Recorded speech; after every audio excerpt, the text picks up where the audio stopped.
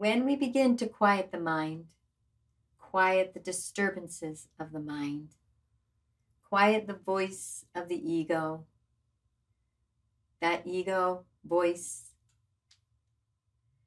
choosing to no longer enter into the lower self, the lies, the delusion of judgment, fear, separation, loss, abandonment, scarcity, victim.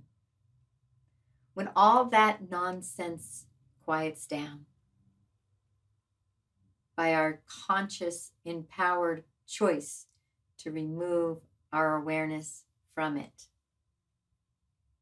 we find peace has always been here now.